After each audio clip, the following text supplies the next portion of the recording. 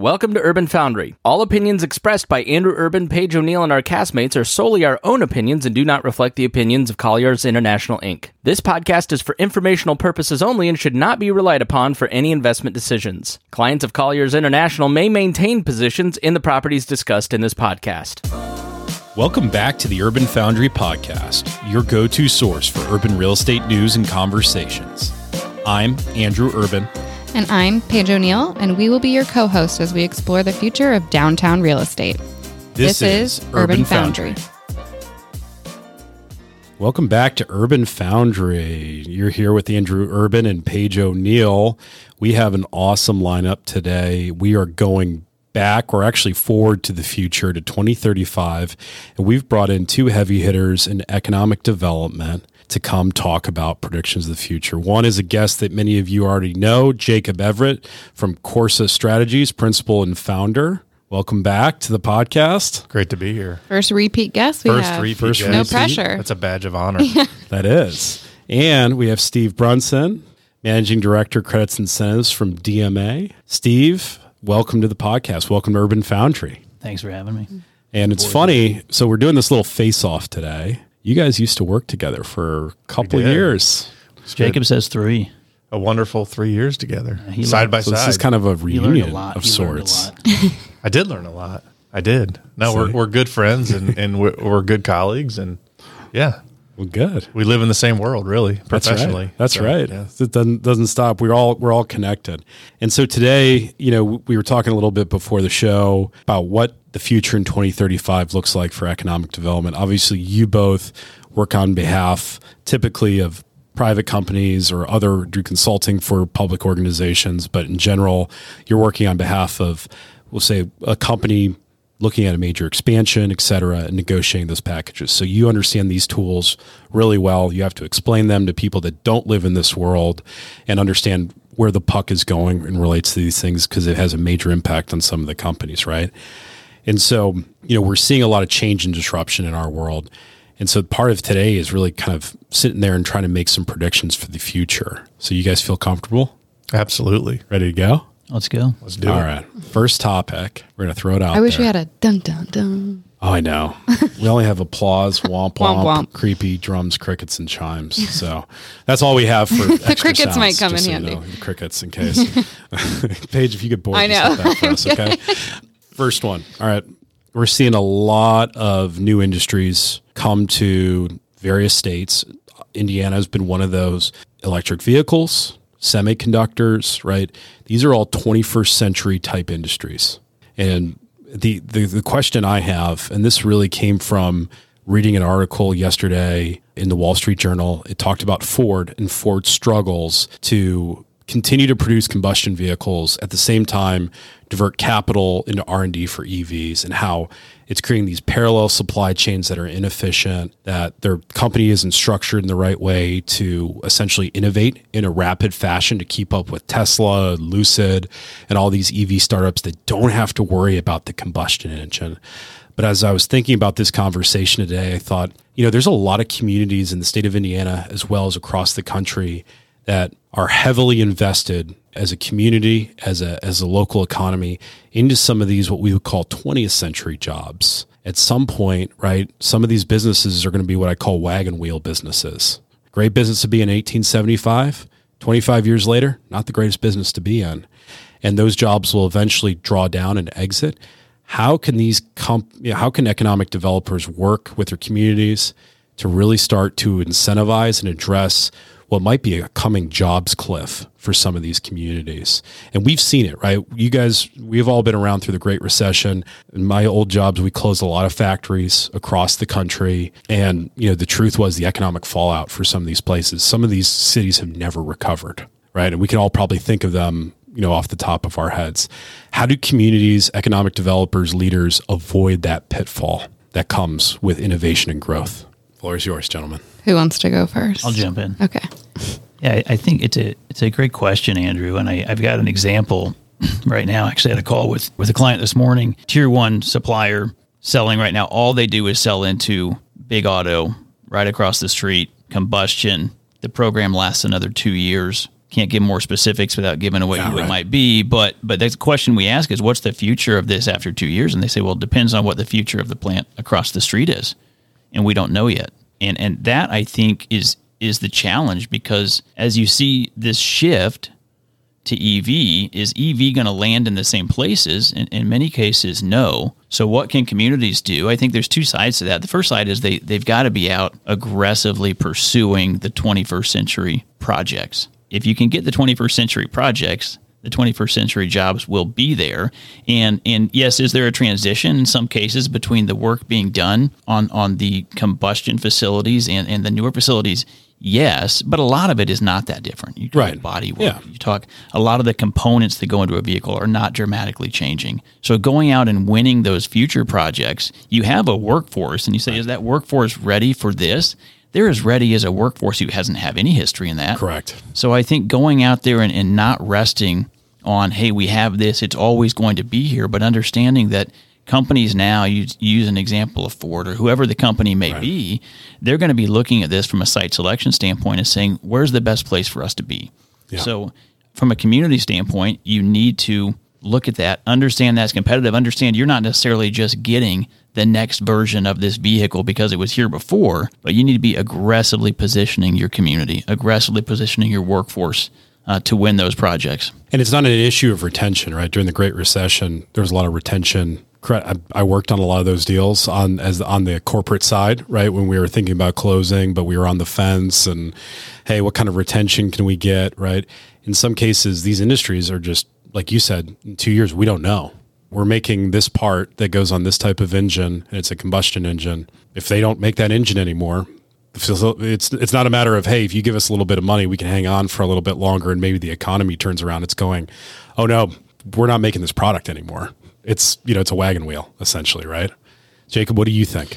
Yeah, I have two comments. The first is you mentioned an employment cliff, and I think a lot of people get concerned and frankly scared about automation and what is, as these jobs evolve, like what's going to happen, right? I did some research on that last year, and I actually, everything I reviewed, I think is actually really, really positive, right? So I think are certain communities, states, regions going to have significant challenges? For sure. They are, as these evolutions that you and Steve were just talking about occur. But overall, all the research, and really when you look at historically, think about major shifts, right? The Industrial Revolution, all that kind of stuff. There really is not evidence out there that says this change is going to be disastrous, right? It actually, all the evidence and all the research points to more opportunity being created overall than is taken away, right, in terms of jobs and investment and the shifting of industry. So overall, as we look at across the country and globally, as a whole, it really creates more opportunity than loss when you think about jobs and investment. So I think I just caution people not to be overly negative about it because it truly represents opportunity. But what you guys were talking about is you have to be strategic, right? So my second point is how communities react and prepare for this really has to start with understanding what these new industries are, right? So most communities and regions and states have, what they call target industries, right? They try to figure out what industries make sense for us, right? What are we actually going to be successful in attracting, retaining, growing from an industry perspective? And so I remember 15 years ago, there was a lot of talk about advanced materials, right? Yep. Advanced materials are new and nobody really knew what it meant, and it was a big deal. And now kind of you think about the economy as a whole, and really every part of the country has roots and ties to advanced materials, right? So it's trying to figure out what is next. And so we all know, semiconductors and electric vehicles and even batteries themselves, right? Not just for vehicles, but for all kinds of, uses. So understanding who you are, it goes back to some of the basics of economic development, right? Understanding who you are, to Steve's point, understanding what labor you have, what skill sets you have, how those can adapt to the future, and being prepared for that. So, really continuing to understand, seek out that understanding. You got to talk to industry and understand where things are headed so you can prepare. Because to your point, Andrew, assuming that these 20th century industries are going to carry you the next 10, 15 years, it's just, you can't bank on that because it's not going to happen. And one thing that kind of jogged a thought for me, and I'm curious to see how you guys react. I mean, imagine a project for 1 million square foot facility, huge capital spend, we'll say it's $150 million. But it's going to employ 20 people because of automation. And these facilities, I've seen them in person. Some of them are overseas, some of them are here, where you have this huge facility that's just full of steel and robots and conveyors, and there's just a few people that need to monitor the machines and make sure that the robot's not screwing anything up or there's not a breakdown, and that's it, right? So it's a big project, but the long-term number of jobs is pretty small in comparison to the amount of capital spend. I mean, do you think a lot of communities are prepared with the tools to compete for a project like that doesn't fit the traditional box because of shifts?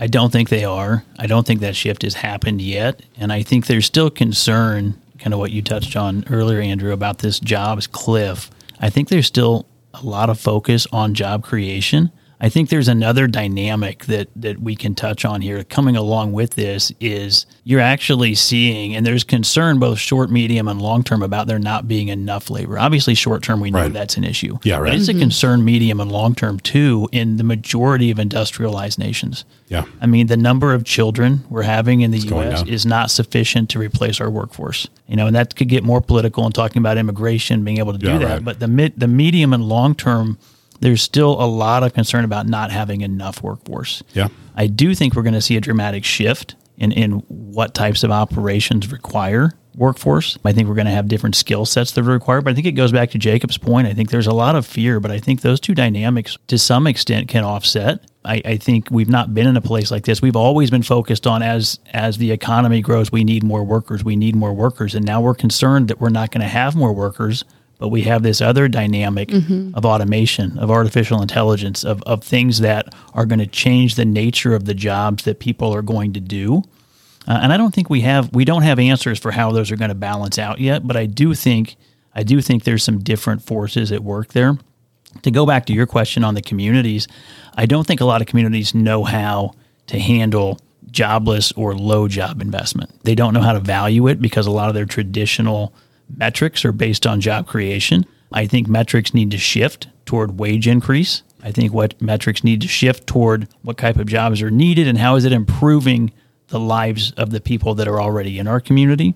Because again, fighting over increased workforce, over increased number of jobs when you already have a lot of employers in your communities who can't fill jobs, why are you doing it? Yeah, why are we creating the problem? Why are you fighting over more jobs when you've got good employers who can't fill positions now? So I do think there's going to have to be a shift. I think it's happening, but I think economic development changes, especially as they go into tools for economic development, they happen slowly. A lot of times they happen, there's a change that happens and the tools happen legislatively 2 or 3 years later. They learn how to implement them 2 or 3 years later. So I think there's a lag. But I do think that communities that can get on top of that with the existing tools and then states that can look forward and figure out, okay, how do we value projects now? How do we value what they bring economically to the community in terms of more than just jobs, but tax revenue, secondary, tertiary benefits of the community, and then bringing tools to bear that meet those, I think are going to be ahead of the game. I again have two thoughts that align with what Steve was saying, and the first is around the automation issue. I agree with what Steve was saying in that instead of being scared of or intimidated by automation and all the changes it's going to bring about, the reality is it's necessary and we actually need to embrace it, right? Because the data I look at and the people that I read and hear comment on the labor shortage is to Steve's point, it's not going away. It's not going away in the short term, and I don't see anything out there that tells us it's going to go away in the medium or long term either, right? So the reality is, instead of being scared of automation, we need to embrace it as, frankly, a solution that without we would really be in bad shape as a global society, because we're not going to be able to sustain the necessary output without automation, right? And then back to the incentive question, which you guys were talking about. To me, it's you really do see community leaders, whether they're mayors or governors or whoever, really get hung up on the job thing, because that's the way economic development has been defined for decades, right? Yeah. And there will continue to be, I think, programs and incentive tools that are really geared towards the traditional expansion of human capital, right? And I think that will remain. But what I would challenge states and communities to think about is, what are we trying to achieve, here? Because economic development doesn't have one definition, right? So creating good paying job opportunities in the community is a great goal, right? And you should pursue that, right? But the project you described, $150 million of capital investment, just a handful of jobs, right? So you're not going to really stand in front of City Hall and really scream about 20 jobs, right? But what if that is going to generate a lot of new tax revenue, and that tax revenue can be used to improve your libraries or improve your park system, or big picture. Improve. Steve said it, improve the quality of the life for the people that live there, whether it's in your city or your state, right? So, I think it's being creative and being more flexible in the intellectual prism that you view incentives through, right? Because you should have tools that accomplish different things in your community, rather than it just being a tool that does one thing only, which traditionally has been jobs. So yeah, I totally agree. It's challenging. To Steve's point, it's going to be a slow evolution because these policies don't change overnight, but it really is going to take the people that think more holistically about their communities and what they're trying to achieve. Those people are going to be leading the charge on this, to break away from kind of the old mold. Right. And part of the way I think about it too is the ROI that you talked about, right? Quality of place, improving the community, and being able to articulate that to their constituents in a different way. Where historically you said, well, we're going to create 2,000 jobs. And like, oh my God, 2,000 jobs, that's huge. And you could tie certain metrics to that. I know in the auto industry, typically we used a ratio of 1 to 5. So for every one job we created, there was an impact on 5 other people in the community directly. And that could be from your local baker to a realtor to all these other people that kind of serve, people in a growing community. And I think what you're mentioning is like, hey, we're going to create all this other tax revenue, right? Which is still good. And this is how we're going to put it back to use. And it'll become kind of this virtuous cycle of attracting that. So for this project, it may not have a ton of jobs, but it's going to enable other goals that our community has. And I feel like that sometimes is not being fully articulated sometimes when these projects are being heard in front of councils. I think people like Jacob and I need to we need to get better at our jobs. Right? And I do think if you look at programs, they focus on direct jobs. Right. But like you said, the other impacts, having that factory you talked about with 20 jobs, what's the impact of that? You talked about taxes. Okay, taxes create opportunity. They create infrastructure, which causes people to come and live, improves quality of place where you are, which creates additional service jobs and other jobs in the community. That particular facility might also have suppliers that now have to pop up all around them. Those suppliers may not, based on scale, may not be able to automate. So those 20 jobs, what's the multiplier effect on those? And that the multiplier has always been something that's been in our business. It's never really been well baked into how incentives work. I think there could be some improvement on that. I also think that from a site selection standpoint, when you're talking about, what a project's going to do for a community, having greater focus on that multiplier effect, the multiplier effect of the jobs, the multiplier effect of the investment, what that means to the community. I think that's something that communities are always going to struggle a little bit with that. Yeah. And a lot of it is just they don't have the time or the resources to go out and constantly be modeling these things. Right. So as companies come in and they want to sell a community and have at the same time have a community sell them on the community, they need to be able to explain why our project is impactful to your community. I think that's something where we're always used to communities being able to say, here's why our community is impactful to your project.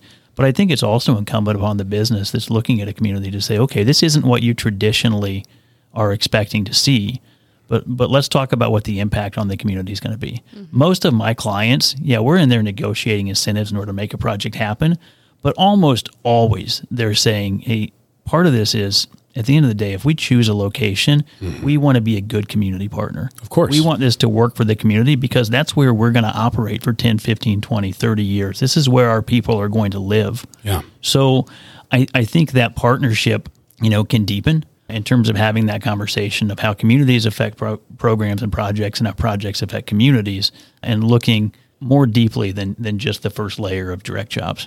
The other thing I would add is, economic development, public policy should not be static, right? And so the conversation we're having here about how these programs need to evolve should not just be driven by, industry change or automation or anything like that.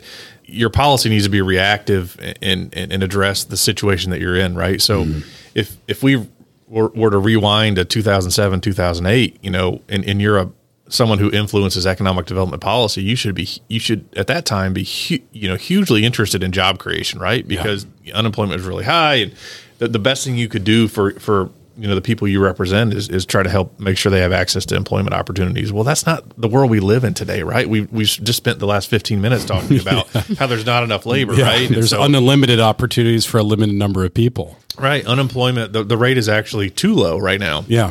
It's actually structural problem. Structural problem, right? So yeah, what we're sitting here today talking about 5 years from now, you would need to have a different perspective because you got to be responsive to what you're trying to accomplish, right? And that goes back to, my comments about is, you got to expand that definition beyond just jobs.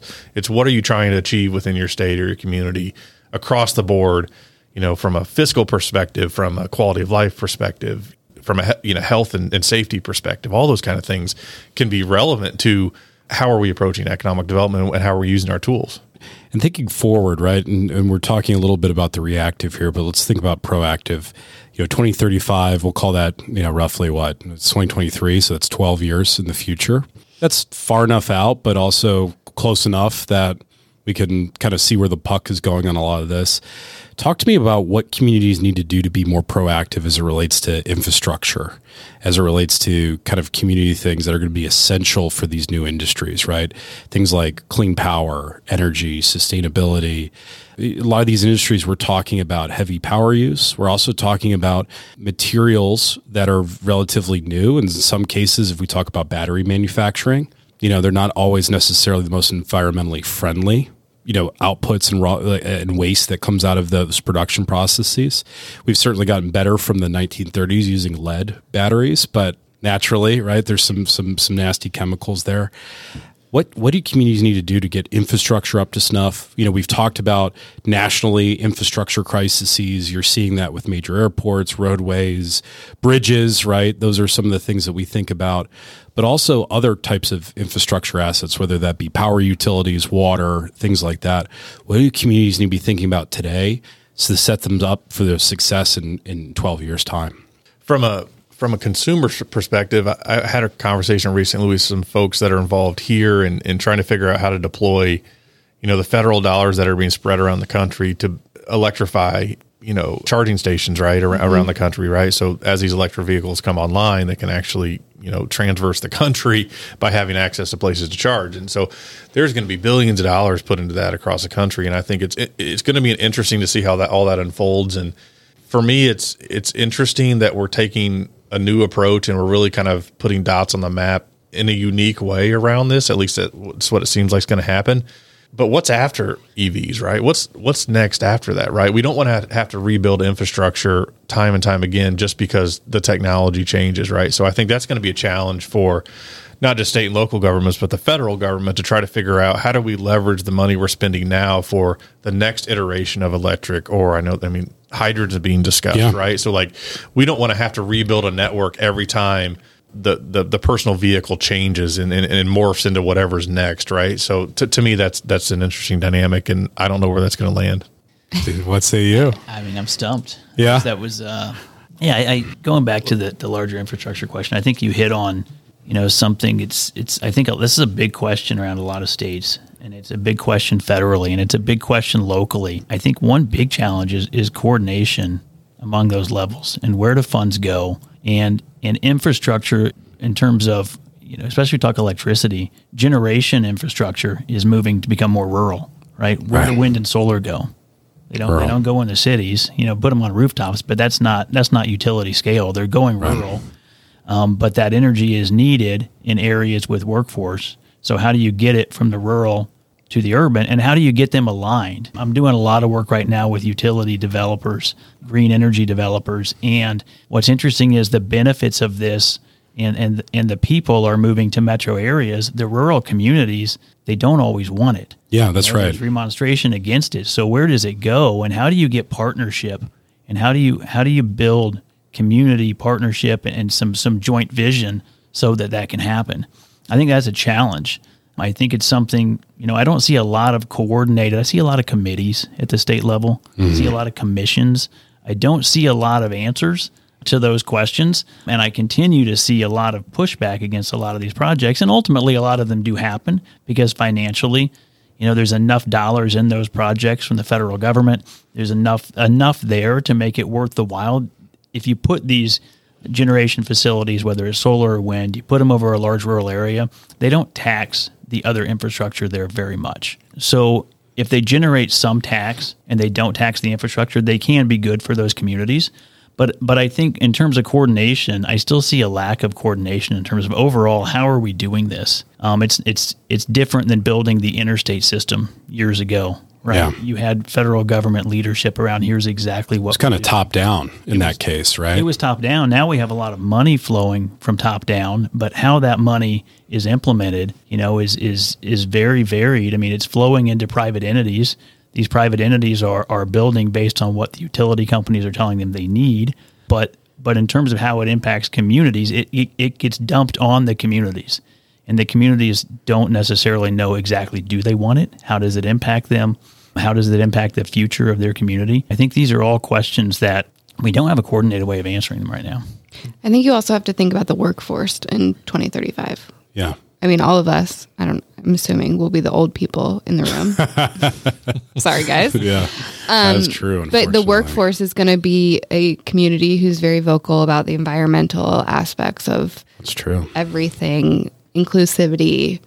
So what does that look like for them? Yeah, let's talk about the ability to meet those kind of demands, right? Right. Let's talk about that, but let me first comment on some of Steve's thoughts on, how these projects are being developed, where they're being developed. I'm doing some work in that space too, and it is very challenging. Again, there's unfortunately a lot of pushback in some of these communities that are kind of resisting having these kind of projects go in other areas. And one comment I found interesting is, why don't we just build these big solar and wind, arrays out in the desert, right? We've got tons of empty space in this country. Why don't we put it out there? And again, that comes back to structural issues, right? There's nowhere to connect to. The grid doesn't. It's a desert. Yeah. Right. There's nothing out there. The grid's not out there, right? So how are you going to get that power from a Southwest desert to the eastern seaboard, right? I mean, you're not, right? It physically is not going to happen. So there really are some structural issues that as a country we're going to have to work through in getting these projects built, located, and built somewhere, right? And because of where the grids exist, the multiple grids in the country, there are lots of places, and certainly where we all live in the Midwest, there are really, really good locations for these. And as a country, it's where the direction we're headed. But we've got to get things coordinated to the point where these projects can move forward.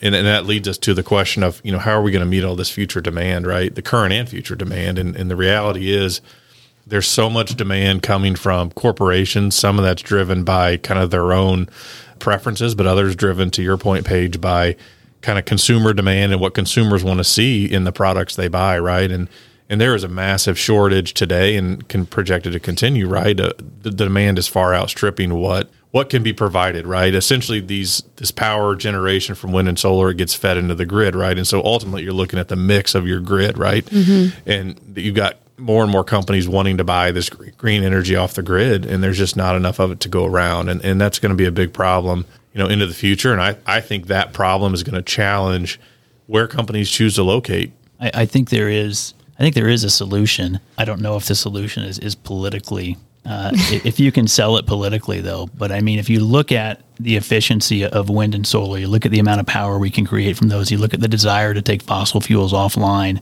I mean, the route that solves all of that in terms of cost is declaring nuclear green. Yeah. If we can get there, but that is a practical potential solution. Right. But politically, the perception of nuclear. I mean, we're not building nuclear. No, we haven't built in 30 years. I think been it's been a very long time. It's been a long time, and there's movement over in Europe. I mean, you started the Ukraine-Russia conflict, where they started talking about nuclear again as green, and nuclear can be, absent disaster, right, can be a lot cleaner. Correct. The problem is disaster. Yeah, right? And can we mitigate disaster to the point where there's a comfort level around that? But in terms of return on investment, in terms of looking at how much electricity we're going to need to power, EV mobility all across the country, that's a solution that's out there. There are people pushing it. I just don't think politically it's viable right now. And I don't know if it'll ever get there. Do you think, just the way you're talking about how this federal dollars are flowing and they're kind of flowing down to these individual states and entities, I mean, do you think this kind of creates a potentially, in the United States, we have 50 states? inevitably, if it's being left up to that level to determine and organize and collaborate and kind of some of the structural function, dysfunction that you're talking about, does it become an arms race at some point where the states that are doing it well see all this economic benefit and opportunity, and the states that don't figure it out and are late to the game and squander opportunities, are they going to be left out 12 years in the future when a big site selection project comes up and they're looking and going, all right, we're looking at these 3 states. These 2 got their act together 12, 15 years ago, and they have what we need. And there's this one state, we really like it, and they have great labor, and we love the cost. But guess what? They're not hitting these goals at all. They're nowhere close. Yeah. And it's going to create this inequalities of sorts of someone that was well run, future thinking 12 years ago, did the right things, made things happen, so they were positioned for the future. And there's going to be states that squander the opportunity, and they're going to get passed over, right? I think that's a big question, and I think it's hard to look forward and know, because I do think, states that are moving more aggressively, and honestly, states aren't driving a lot of this development. A lot of this is coming from federal level dollars through investment tax credit and production tax credit dollars. I mean, that tax equity is funding these green energy development projects. That's where it's coming from. It's available wherever your project is. If your project meets certain criteria, and you're talking 30 to 35% a lot of times of the equity into these projects, that's the only way these projects are competitive right now from a price perspective. So I think it's a challenge, because if you look at states that are maybe have more of these projects or requiring more of their energy to come from renewable solutions, you're already seeing there's challenges there in terms of sustainability and consistency of their grid. So you don't have the same consistency with solar. What happens when it gets cloudy? What happens when the wind doesn't blow? I mean, you've seen challenges already, stresses on these grids. So when you have communities that are trying to put these online while trying to pull, decommission traditional generation facilities, there's also risks that go with that. And I think you have states looking at that and maybe being a little slower to that and saying, well, maybe our play is having more consistency, more reliability. I don't know what the answer is. I think there's going to be a lot of decisions made on the fly over time in terms of how we want to do this. And there's going to be probably some reactivity when you see issues with grids. There's going to be reactivity. There's going to be some that are slower to respond. But, I don't know that there's a great answer to that. I think the challenge is wanting to go to renewable, but learning how to deal with the challenges that come from renewable. And on the corporate side, you're going to have large projects that are going to want a certain percent of their energy to come from renewable sources. And that percentage is going to continue to go up. You know what they're also going to want? Reliable energy. Correct. Right? So that's the holy grail, is how do you do both? Yeah. And if I had that answer, I probably wouldn't be sitting here. Yeah. Right. Well, you have it. It's called nuclear. Yeah. None of us are nuclear scientists. Iowa should not be put around a nuclear reactor. We just need cold fusion to get figured out here in the next 3, 4, 5 years. Yeah. I mean, that is the ticket. Some smart people need to get on that. I don't know. Seriously. I don't know what they've been doing with their time. Cold fusion sounds like a good nitro cold brew brand or something like that. I might be able to pull off the nitro cold brew, but that's above my pay grade. The other big issue is Steve's right. A lot of the ability to finance these projects is coming from the federal level, but where the rub is that a lot of these decisions about where these projects can and cannot locate is coming down to the local level, right? So in some states, you've got a heavy influence on, at the state level and that has authority to site these projects, right? But in many locations, including where we all live here in Indiana, it's really driven by local authorities, right? Zoning, permitting, all that kind of stuff is a local decision.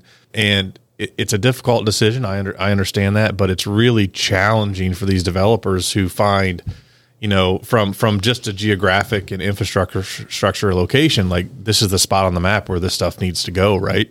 And it happens to be in communities that are really resistant to that. So that evolution over time, it's really interesting. It's very challenging. I think, much of this country, kind of the way our country has developed, local control is a really important thing, right? And in by and large, I think most people support local control. Like communities should be able to figure out for themselves, what they want, how they want to structure, their zoning and their policies and all that. But when you step back, from a holistic perspective, if this is where the country and the world's trying to go, is to this green energy sources, that local control is actually probably one of the biggest challenges right now that exist in getting these projects, because there's dozens and dozens of them in the pipeline, right, across multiple states, but they're just really being slowed down, if not stopped completely, due to some local decision making. Yeah, and what is their resistance to it? Is it is it just they don't understand? Is it that they just don't believe that it's ESG across the board coming? And it's across the board. It's some of it, I would consider to be kind of rational and reasonable kind of debate. Sure. Other, it really gets into kind of some of the kind of the crazy stigma around it, the internet based, arguments about health and right. whatever. Right. So there's aesthetic discussions, right? But I don't want to live across from, I don't want to look at that every day. Right. Normal. There's unfounded claims about health impacts and soil and water and stuff that, there's no evidence of, but it's out there. It's clickbait out there on whatever forum. Right. So, and then now all of a sudden you've got county commissioners, county council people, area planning people trying to navigate, the economic benefits of this with significant pushback in their community. And it's a really difficult situation, right? I have my own personal opinions about it, but at the end of the day, I respect that local control is important, and I respect that it's a difficult process to work through. I think the facts bear out that these projects overall are net positive. I think, they can contribute to the communities and they can contribute to the goals our society has basically set, that we want to move to green energy. But that doesn't mean the process is easy. Yeah. What's interesting, I'm reading a book right now called Power Failure, The Fall of an American Icon, and it's about the story and really relatively recent history of General Electric. But the first few chapters go into the origin of General Electric under Thomas Edison, right? And a lot of people go, okay, great. What was interesting, that an aha that kind of popped out to me, was when cities were first electrifying, meaning they were getting their first street lights and things like that. What was interesting is private industry really led that change. And GE, Westinghouse, and others had their own systems. And it was really a quality of place, and they would finance it. And that's how GE got into financing, was financing these purchases for these towns to be the first town in southeastern Pennsylvania to be electrified. And it was this big quality of place initiative. That's what we would call it today, right? Where these communities were signing up left and right to be electrified. They wanted to be the first one and, whatever, to be electrified town, because they saw it as a quality of place initiative, being on the forefront, innovative, kind of getting their community out of the dark ages. Right. And now there was resistance, right? There was probably the same crazy newsletters and articles in 1893 about electric power causes people to grow a third arm and, whatever. Right. So it wasn't all rosy. But I think about it is interesting as we talk about some of these structural inefficiencies and just being in a society where, we have separation of powers. We have a society that has different levels of authority and governance, and we've definitely drifted more towards trusting local over federal government as it plays a role directly in our lives.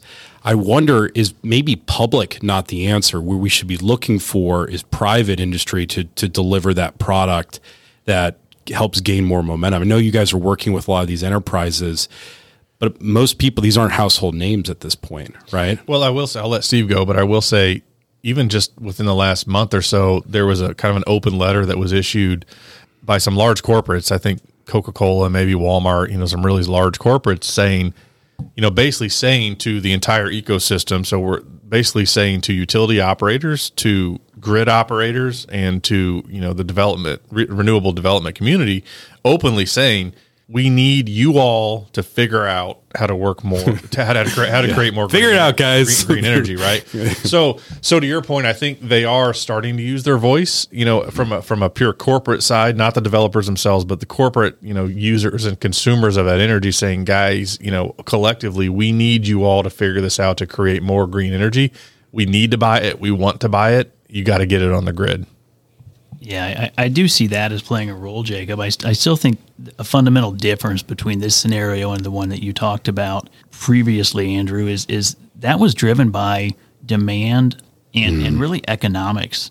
Right. And this, and it's a huge lifestyle benefit too for people, right? Lifestyle benefit. This we're talking about a large corporate level saying we want more of this, knowing that it's currently more expensive. So our point. system is set up to deliver the best goods and services in the cheapest way. Right. And this is something where, as a society, we're saying we have to do this for other reasons that are outside of what that system is designed for. That's a good point. And I think that's a challenge, because you've got companies, you've got communities, you've got government saying we want more of this. How do we get it? How do we get it? The only answer right now is we pour federal dollars into it. Right. Right. And even those federal dollars, we talk about the federal dollars pouring into this, huge dollars through the tax credits that are available and the tax credit equity that make these projects viable. But when you talk about decisions being made on a local level, do those dollars get to those local communities that are now putting those things in place that maybe they have resistance to from their residents?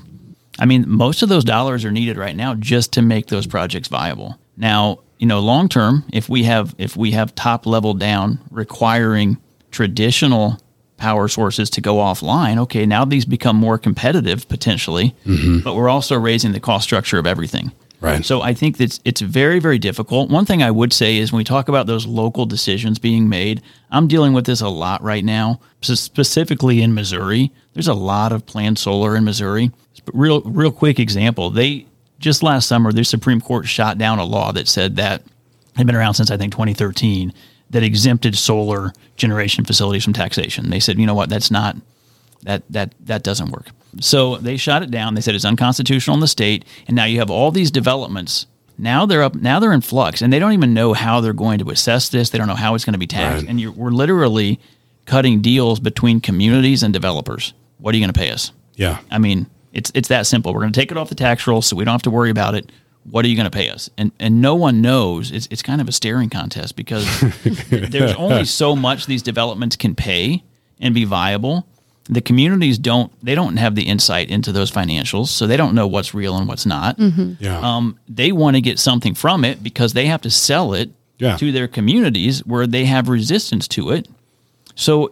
But there's very little in terms of structure, in terms of what are we working with here. And a lot of this boils down to how are those dollars that start on the federal level flowing down to a community level and benefiting the communities where these projects are going to sit. And right now that's being done in a very disorganized fashion. Is it possible those dollars will flow down? Yes. But how is that happening? There's not a direct route to it. And again, this isn't new, right? You brought it up with electricity. I know it was true with the national interstate system too, right? Yeah, there were communities that were like, keep that thing away from us. We don't want the interstate running through our community, right? And now you fast forward to 2023. That was a dumb decision. 2023, like there's a lot of towns that are like, oh crap, Right. that 50 years ago, we maybe should have a little more forethought. Right. And so I think this situation's not all that dissimilar, right? Where the process, it will get figured out, right? The interstate system eventually got figured out. It went around some communities that probably regret that today, but at the end of the day, the system got built, right? And I think that will happen with these renewables. I don't necessarily think, there's some states that are toying around with, if the locals kind of can't figure it out, we're going to take that away from them. Right. And At some point you go, okay, guys, I don't think mom and dad are coming in. Yeah. I don't think that's the best answer, because I am a believer in local control, but one way or another, it's going to get figured out. Right. And so I think the reality is, where that dust settles, in my opinion, is going to have an impact on corporate location decisions in the future, right? Because again, we just talked about, Coca-Cola and some of these other big companies saying, we demand this, or we're basically demanding that you supply this to us. As companies look where to locate in the future, that is going to be part of their decision making. In certain states that are late to the game, don't have their stuff together today, I think it's going to hurt them, because some companies are going to say, look, you either can deliver what we need or you can't. And if you can't, we're going to have to go look elsewhere, right? Yeah. Well, and the thing and Paige brought up a really good point. I mean, I think not only are the consumers demanding it, investors are demanding it. Right. These are institutions. These are pension funds. They have, everyone has a boss. I always joke, no one's without a boss. And at the end of the day, we see, at least from my perspective, working with big corporates, the day in and day out, the ESG demands that are coming from shareholders, big institutional owners that have certain rules that they got to follow, and investors themselves that are saying, you got to do this. I see the demand far outstrips what's feasible and possible in the short term. And then on top of it, you throw in compounded pressure from consumers as well as their own employees that are saying, we need to do better. Yeah. Right. And this is really something I see in my particular kind of case with this next generation of workers, right? They're the Gen Z, right? Gen Z. I don't know. I think so. Yeah. I'm pretty sure it's Gen Z. If it's not, sorry. Gen Z people, in general, and I'm not trying to generalize at all, right? But I'm just saying in general, what I've noticed is they are, and like most young people, right? Winston Churchill has that, famous quote where if you're not a bleeding heart liberal at 22 and you're not a staunch conservative by 40, you either had no heart or no head, right? But, when you're younger, issues matter. But in general, I see them being much more in tune with issues, much more concerned about how their values align with the enterprise or organization they're working for, and really being vocal and demanding that, right? And investors are doing the same thing. Because a lot of times there's a lot of money out there that's sovereign wealth and their own constituent, right? And so it's interesting to see that. That feels like that's moved really rapidly in comparison to what's actually happened on the ground. And at some point, rubber is going to meet the road, as you guys pointed out. All right. So last question before we wrap today. What do you think, we know the economic toolbox. We've talked a lot about it at Economic Development Toolbox on this show. What does the future look like? What types of new tools or new ways that communities need to start looking at and developing tools to address some of these big picture issues we discussed today? How do they need to because I think you guys mentioned it takes 3 years sometimes to go from we need to change this to it actually changing. But we're living in a society that's changing quicker than that pace, right? So how do we need to think about our tools differently to address some of these challenges and maybe invent new ones? Yeah, I would say before even a state even starts to think about their economic development toolbox in the mid to long term, they need to look at their tax structure. And make sure their tax structure is aligned for what we talk about for 21st century investment for these types of projects. So the types of revenues that you're generating from a 20th century facility versus a 21st century facility, does your tax structure still work for that? Is your tax structure still equitable in terms of you want a sustainable facility, but you also need to fund the goods and services that are going to provide for the quality of place for the people that facility needs to live there? I think those need to be looked at, because a facility like we talked about earlier that's 1 million square feet with massive investment but almost no employees, the tax impact of that is significantly different than the tax impact of a facility that maybe had less equipment and had 1,000 employees in it. So I think states need to start from that point and determine, is our tax structure a 21st century or 22nd century moving forward tax structure? And how do we continue to evolve that so that we are positioned? And that's what companies look at even before they look at incentives. I mean, incentives are that's the toolkit that's used to level the playing field. That's the toolkit that's used to win a close project. If you are way off base, or even if you go too far the other direction and now you've not adjusted and you can't produce enough revenue to provide the quality of place, to fund what you need funded. So I would start, Andrew, with that first question of what should the tax structures look like? Yeah. What's a 21st century new economy 2035 tax structure look like? Once you know that, I think that informs the incentive discussion a lot. Right, because you're not using those tools to make up for inefficiencies in your own tax code. You're fundamentally changing that in a more permanent way, the actual tax structure, so to speak, to address that. Jacob, what do you think? Yeah, a few comments. One that would be around real estate, and we've already seen this over the last 5 or so years. Economic development policy kind of being more engaged in real estate. I think that will continue, especially on the housing front, because as we've talked about, the pressure on labor, there's really an arms race out there for talent, where those people live and where they can be accessed by employers. I think you'll continue to see states and communities across the country continue to invest in housing for, at least 5 more years, maybe another decade. But the last point I would make on this is, it's really technology. To me, it's around technology. And I've always been an advocate of, as a state or as a community, you want to have the best, latest technology operating in your community, right? And whether that means there's new jobs attached to it or not, to me, that's less relevant.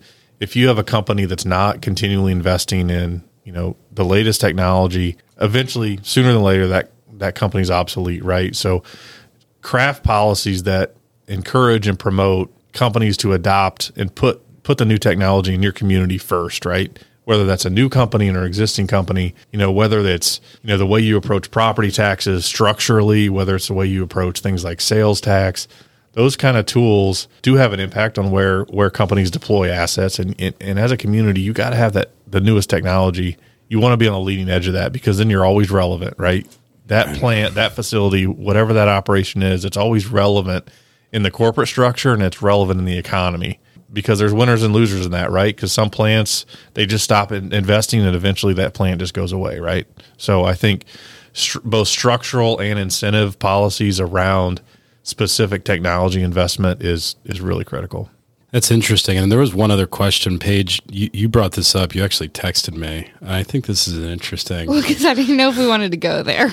Well, we can go there, right? We control the mic. That's true. So ask your question. Well, about the power, the same conversation could be had about legalizing marijuana, which states are doing it versus which states are resistant to it. And or other new industries in general, right? That are regulated today, or marijuana is a great example of that. But there's new industries on the horizon that, with new materials, new types of things that we don't even know that are around the corner. And so I guess, Paige, I think your question is really derivative of hey, how do we look at something like that? Is that a missed opportunity? Right. If you're not with it early on and embracing some of these things that it seems at some point marijuana legalization will happen. Now, it's got to happen at a federal level, certainly, and that could take another 10 years or more. But things like that, where there's certain states that are saying, hey, we're taking it off the books, and you can grow, and there's a whole industry in some states cropping up around that. That's creating new economic opportunities. In some states, Indiana being one of them, they're missing out on that. Right. I mean, I would say in general, I think it ties into the general theme of a lot of what we've been talking about, and that's communities and states that are willing to kind of pursue new growth areas earlier reap benefits, right? Whether it's, electrification or the interstate system or energy or pot, right? I mean, I don't think we can sit here and say, well, those things are right for every community in every state. I think that process has to play itself out. Right. But I think the early adopters, just like in the private sector, right? The early adopters, there is a window of opportunity that is not available to people that come on later, right? Right. Early market entrance, creates advantages and, frankly, financial opportunity. And I think that's true on these kind of policy and social issues. That's my take. I just want to say, who would have thought 15 years ago we would be talking about the economy of the future, talking about automation, artificial intelligence, and pot? Right. I wouldn't. Yeah. I wouldn't have put those three things together 15 years ago. Yeah. But that's the beauty of the future. We don't know what's coming next. But I think it's a little scary. I think that's the underlying message, though, right? Like both private sector and public sector, those that are willing to kind of embrace that uncertainty and be smart about pursuing those new opportunities, even though they're a little undefined and uncertain. I think that's where you kind of get the biggest win sometimes. Well, and I think, Steve, to your point too on tax structure, right? I mean, there's been a couple examples of this with states going, this is a huge opportunity to tax this type of product, marijuana being one of them. And it can do a lot of amazing things. We know there's this huge demand for it. Right now, in a state like Indiana, it's an illicit market. So the government gets no take, right? Of the guy selling pot out of his apartment. Zero revenue currently, right? You don't think he reports that? I don't think I would highly suspect it's not in his TurboTax account. He's not self-reporting that income. And I think about that. We talk about quality of place. We talk about ESG investments, that sometimes it's hard to get that. There's federal dollars for some of these things coming down, but there's still gaps. How do we make sure it goes to communities? How do we make sure communities are better armed? Are things, and I'm not saying pot in particular, I'm not asking anyone to take a position on that here, but I'm saying something like marijuana, where it creates a new arm of the tax structure that creates a new revenue source for a state or local government that can be put to good use, right? We could say the same thing about gambling, right? There's obviously been a huge growth in that space. We haven't even talked about that. That's another thing I'm sure we could do a whole podcast on. But I just think about some of those new industries that historically had been prohibited by law that we've started relaxing our societal attitude, and in return, the laws have been relaxed around it. That for some states that sit there and go, you know what, we're going after this and we're going to tax it and we're going to use that to fund X, Y, and Z. Is that an opportunity that more state houses aren't taking advantage of or thinking about in that way? Well, my observation would be pot and renewable energy specifically are it's true green energy. It's all green. I think that's what made me think about it. I was like, oh, green energy. Okay. Green dollars. Pot is like anti-energy though, right? It makes you tired. Yeah, I guess. Well, it kind of. I don't know. I wouldn't know either. Allegedly. Yeah. No, but so where my head's at on both of those two specific items though is there's so much economic activity that has happened in the way that the world has evolved over the last really 50 years, right? Where large portions of the world and specifically large portions of the U.S. have been kind of left behind, right? And it goes back to the stuff we were talking about. Interstate, right? That forced areas to grow and really pull from other areas, right? So today, if you don't have access to the direct access to the interstate, your economic opportunity is pretty limited. Electrification too, because what followed electrification? Communications, right? Mm-hmm. So fiber, right? So those places are disconnected from the internet and they have limited fiber access, right? Where does pot and where does renewables grow? In those areas, right? Right. You've got big tracts of land, right? So you could, pot's an agricultural commodity, and then renewables need lots of open space, right? And so to me, I look at it and go, wow, these communities that haven't really had much of a shot for decades, right? Yeah. Decades to create, tax revenue, like you were talking about. To me, that's the main driver. All of a sudden, these communities have been barely hanging on. They can barely fund their fire and police, right? They can barely fund their schools. They have really no quality of life to speak of. All of a sudden, just in those two specific areas, renewables and marijuana, you've got opportunity for these communities. And I get the resistance. Like it's new. They don't understand it. The people that live there don't necessarily understand it. But from kind of a fiscal impact, there's very few opportunities that communities have to genuinely create new revenue. And those are two of them. Yeah. Andrew, package it up. Let's go sell it. No, seriously. I really think, we're kind of onto something here. And I think the final message is if you're not embracing the at the front of the curve of change, you're gonna miss opportunities down the road. And in a world where that it's iterating in such a faster, because one of the other things you pointed out was trying to make sense of like, well, what happens if in 10 years this is already obsolete? Honestly, I almost guarantee it, right? If you're putting in major charging I call them truck stops for electric trucks, right? You're putting those in, they will be obsolete in 10 years.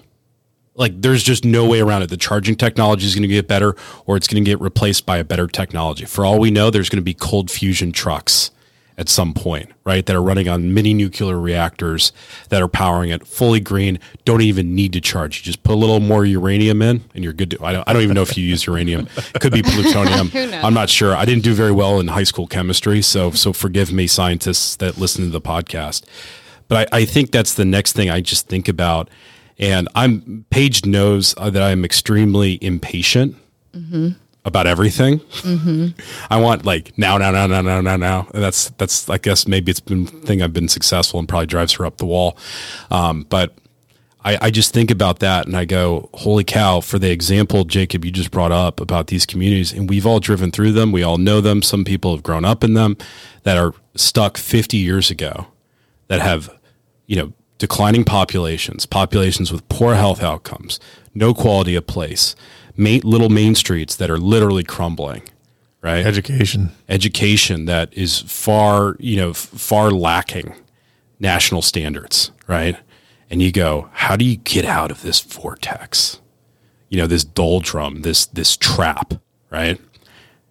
Maybe some of these things, and I've always been surprised that we haven't seen more grassroots support for this from those communities, because I think those could be major tools of opportunity that get them to turn around their trajectory. I don't know. I agree. We'll have to see. All right, guys. Any other final thoughts or predictions before we wrap up today? Chiefs lose next year. No way. I'd say No way. 2-15.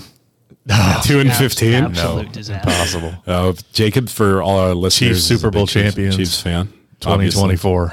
20. You gonna go two-peat it? Yeah. Prediction. Biggest drop in NFL history. God to goat overnight. Absolutely. We'll have to see. We'll have to monitor it. Jacob, Steve, thank you guys for coming on Urban Foundry. This has been an absolute blast. I'm all jazzed up right now, to be honest. This is a lot of fun. Paige, how about you? Oh, ready to go. You ready to go into the weekend? Oh, yeah. All right. Well, thank you guys. Appreciate your time. Thank you to all of our Urban Foundry listeners, and we'll talk to you soon. If you like what you heard, please hit subscribe on your favorite podcast platform. And don't forget to like or follow us on LinkedIn and YouTube at Urban Foundry Podcast.